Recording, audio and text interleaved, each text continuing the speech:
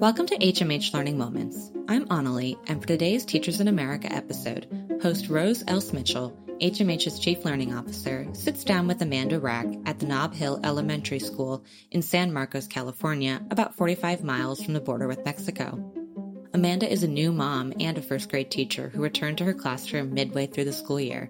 Now let's hear from Amanda and Rose.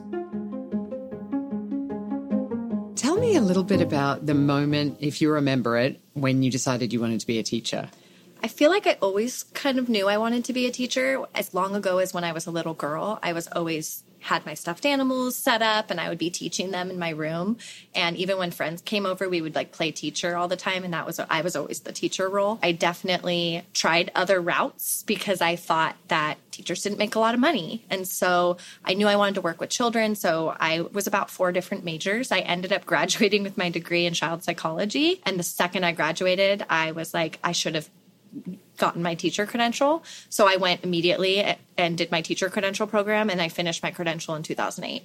And that's a great combination, having child psychology and a teacher credential, right? Because it's not just about the teaching, it's also about really understanding the kids in front of you. Absolutely. And when I was in college, I was actually a behavioral therapist for children with autism for 4 years. And so that gave me a lot of good insight into students with special needs and working with them and how I can best serve them. Do you have an example of something you learned early on through that process? It's a lot of recognizing those behaviors. There are children that are on the spectrum and their parents might not be aware of what the signs of that are. 2 years ago, I had a student, and in the beginning of the year, I kind of thought that he was on the spectrum. There were some things that were really sticking out for me. And, I'm not a doctor, so I can't diagnose, but I did let the parents know that there were some things that I noticed. He was perseverating, he was kind of doing hand flapping. And I think I knew that because I had worked with so many children with autism. And he was diagnosed at the end of the year with autism. And that really helped them find out how they were going to move forward with his education and how they could help him succeed in the classroom, because now they knew that they needed to get different resources for him. And that's a whole different set of recognition skills and awareness and even language about how to talk to kids themselves and parents about an issue like that. That's not what you learn in a literacy course, right? No, and one thing I learned early on is that a child isn't autistic. They're a child that has autism. And just being a little bit more sensitive about how we talk about certain needs or special needs that students have. You have a lot of English learners in the school and obviously a lot of students who might be second generation, but also first generation immigrant children. We just saw your literacy blog this morning. How does that change the nature of how you teach reading and how you approach literacy? Changes a lot. I think good teachers use strategies every day that help English language learners. I think when you're using good teaching practices, kind of set them up for success because you're giving them graphic organizers, you're using visual cues. So for me, that's the integrated ELD. That's the ELD that's integrated into my daily lessons. And it's just about being a good teacher in many ways, right? Good teaching practices. So if you're modeling good teaching practices, you're already going to be giving those students a lot of what they need. But also at our school, we have designated ELD time. So that's 20 to 30 minutes. ELD is English language development, yes, right? English language development. So during each day of learning, we have 20 to 30 minutes during the day where we meet with just our lowest ELD kids and we give them focused support. And we do have curriculum for that. Some of the other grades at our school, the older grades, they'll push out. So all the kids that are at this level go to this teacher. So we do have to be a lot more cognizant and aware of making sure that we're helping those students. I've had a few students that came to me as English language learners, and by the end of the year, they were reclassified as English proficient because they had met their goals. They're effectively learned English and met even their reading goals for that year, which is amazing. Absolutely, because the goal is to get them reclassified by 5th grade, because studies have shown that students that are not classified as English proficient by 5th grade or by the time they go into middle school aren't as successful, because they kind of once they get into middle school, they get pushed into, I'm an English language learner. I have to be in these classes. I have to be on this track. And it keeps them from doing other things that other students who aren't English language learners get to do. So does that make you feel pressured to try and have students, especially at, you teach first grade, at this early level to to really make those kinds of gains in a year? I think I feel a lot of pressure as a first grade teacher altogether because it's a big year. It's a big year. It's like so much happens. Yeah. And I'm responsible for teaching them the one tool that they need to be successful for the rest of their lives, which is reading. And like, if they leave my room and they can't read well, that's going to hinder them from grade to grade to grade. There's a lot of pressure there, but it's also why I love first grade. Yeah. Because it's really rewarding. And watching students start the beginning of the school year and not know how to read or have limited reading skills, to hear by the end of the year their parents saying, oh, we're driving in the car, they're reading every sign, they're reading to me at home, they're reading to their siblings. To me, that is the gift of being a first grade teacher. So yeah, it's pressure, but it's also super rewarding. It's sort of a miracle, right? Well, and of course, all the science shows that when our brains actually aren't really organized to read, right? They're very much organized to speak. Mm-hmm. And even writing is a more familiar kind of activity than reading to our brains. So the amount of systems that have to engage to make it happen is amazing. Well, especially with the English language. I mean, there's phonics patterns and you teach them these patterns, and then there's 40 words that are an exception to the rule, and you can't really explain to them why. It's just, that's the way it is. We were just teaching long E with double E and EA. And it's hard because I have to tell them, well, you just have to figure out which one looks right. And as a first, because there's no rule. Right. Do you think literacy and how you've taught it has changed a lot in the last decade or so that you've been teaching? Absolutely. Because when I started teaching, it was all whole group. This is how we teach reading. It's just, here's a book. Let's talk about it. This is a whole group lesson. And now I feel like we use both. So we do a lot of whole group activities, but then as you saw, my reading block really is small group guided reading. Also, I can determine which groups are having more difficulty with fiction text and which ones are having more difficulty with nonfiction.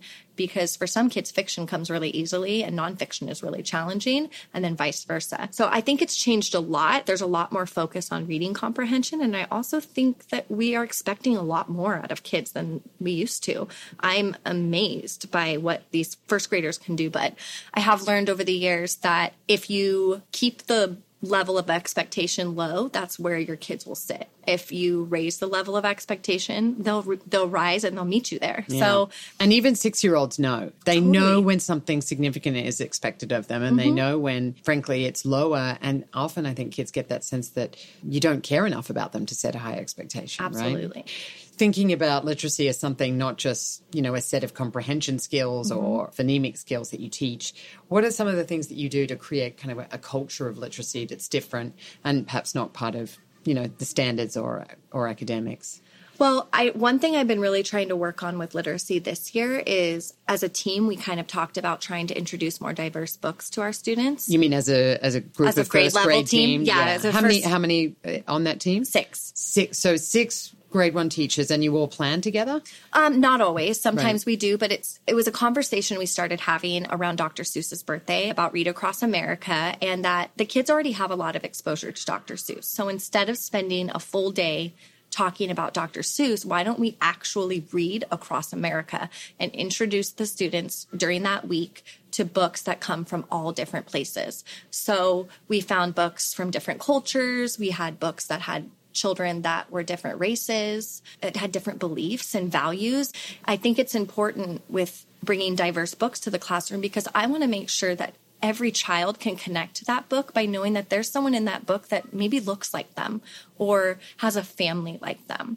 And with trying to have more diverse books in the classroom, it gives kids 2 things. It, one, lets them see a reflection of themselves, but it also lets them see past themselves and to see characters that are different than them and realize that that's okay too. Yeah. And it's okay to be different. So one thing I always use is Donors Choose, and Donors Choose is a website that teachers can put up projects that they would like to get funded for their classrooms, and community members donate. Sometimes the parents donate. And so I made a Donors Choose project for getting diverse books for our classroom, and it got fully funded, which I was really excited about. How much was it for? It was about $700. That is great. Congratulations. Yeah, thank you. And so I got 37 new hardback books for our classroom that have diverse characters. They're from diverse backgrounds. And so we've been reading a lot of those every day. I try to choose one and reread them just to kind of show them that things can be different. Yesterday, we ended the day with a circle, and they all went around and talked about what makes them unique and special and like why they like that about themselves. And I just really want them to start realizing that who they are is special, and that it doesn't mean that they need to be like somebody else to be special. Yeah. Yeah, that's fantastic. And it seems like you've been able to get hold of enough kinds of diverse books, right? Once you... Yeah, and I couldn't have done out that. There. I couldn't have done it without that support. I spend a lot of money on my own classroom and buy a lot of books. Have you worked out how much you do spend every year? Probably a couple $1,000s. Yeah. Even with like the school supplies. I buy all the school supplies at the beginning of the school year. Like what? Pencil boxes, all the glue sticks, their crayons, making sure that they have all their folders, all their notebooks, labels for all of that, all the clipboards I have in my classroom, does the school whiteboards. tell you that you have to?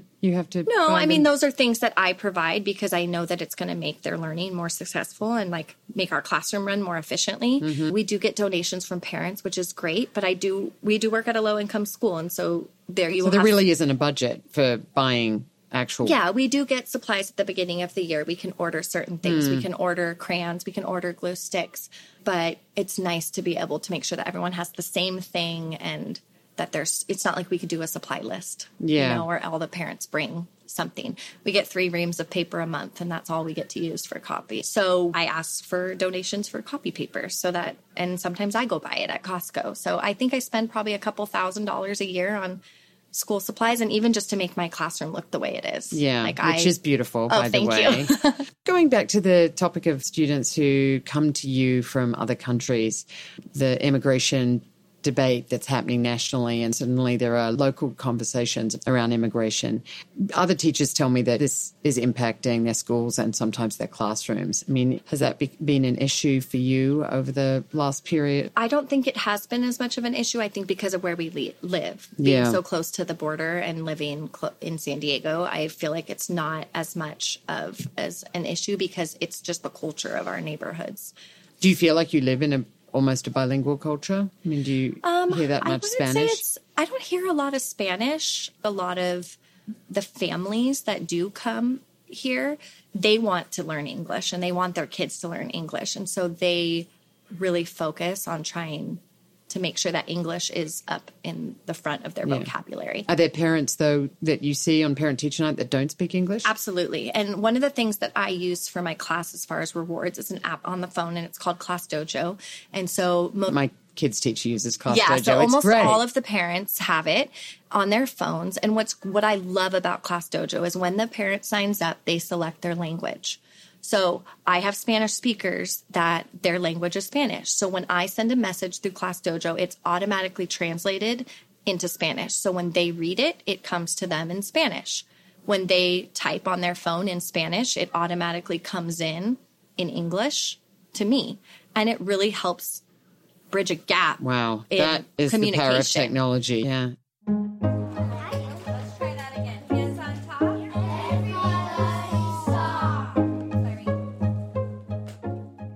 So I'm going to switch a little bit to talk about you, which doesn't always happen. We tend to, when we talk about teachers, which is one of the reasons we're doing this show, is when we talk to teachers, often we talk about the things that you and I have just talked about, which is the kids, the instruction, best practices in the classroom. And I think sometimes people are prone to forget that teachers have this life outside of, room 21, right, in the elementary school.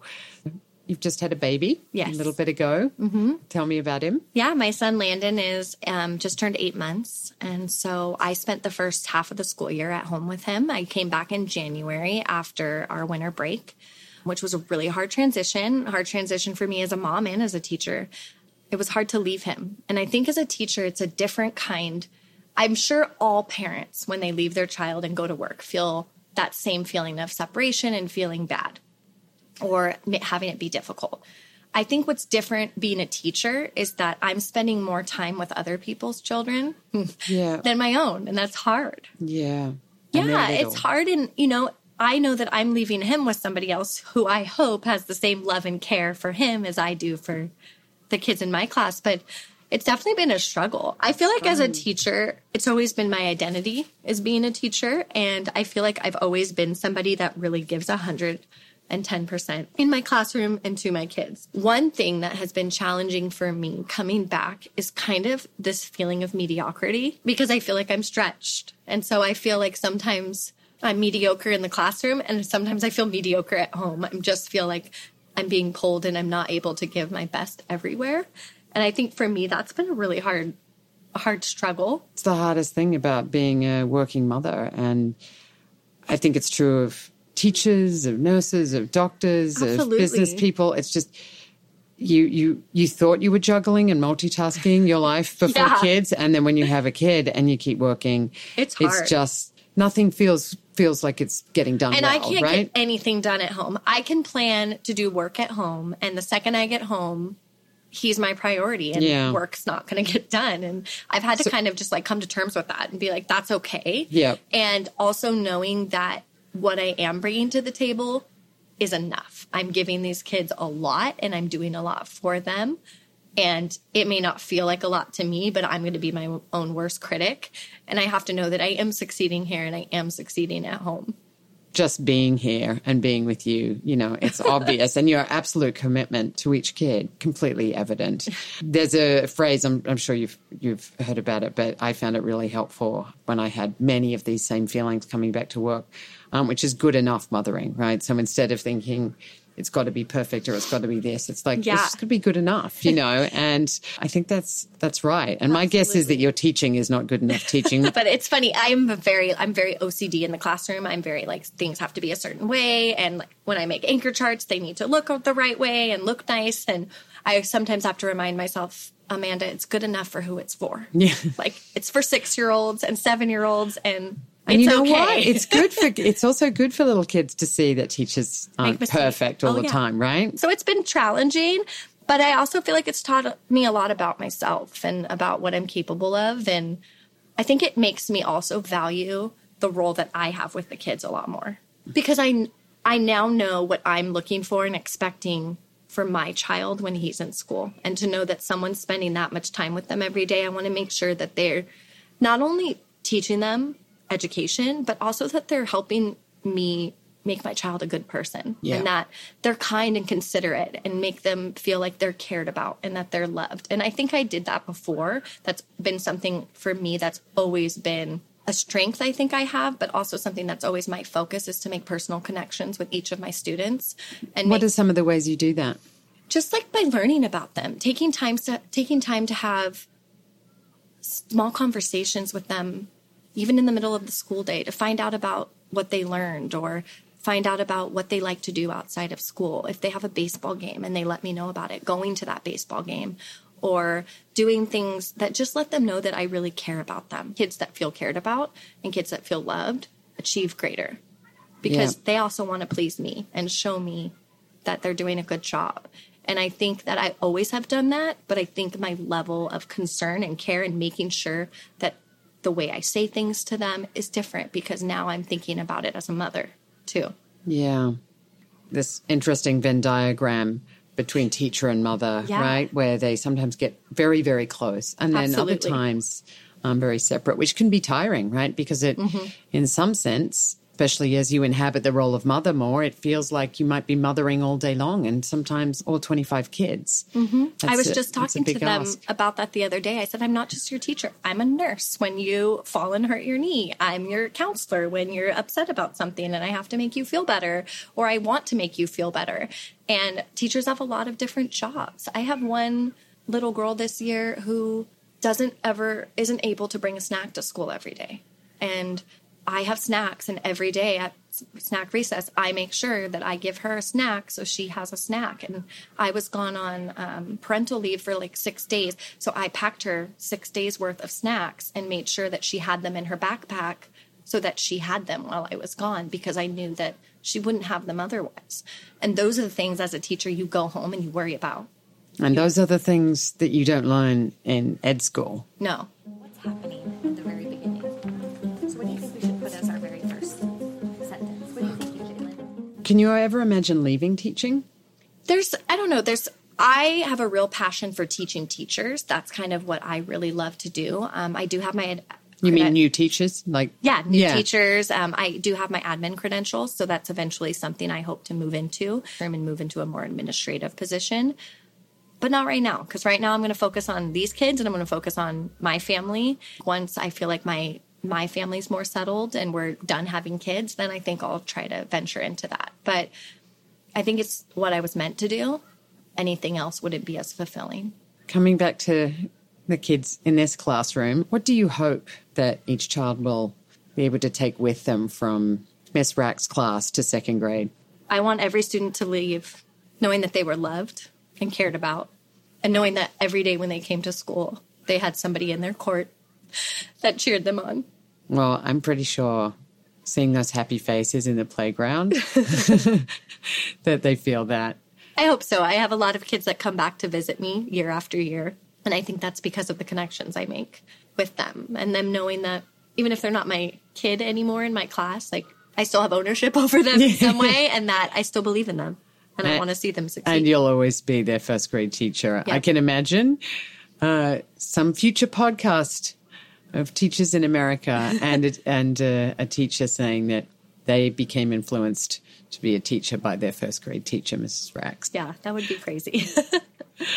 Well, thank you so much for spending so much time and giving your heart to your kids and to the work that you do. Absolutely. We're so grateful for teachers like you. Thank you.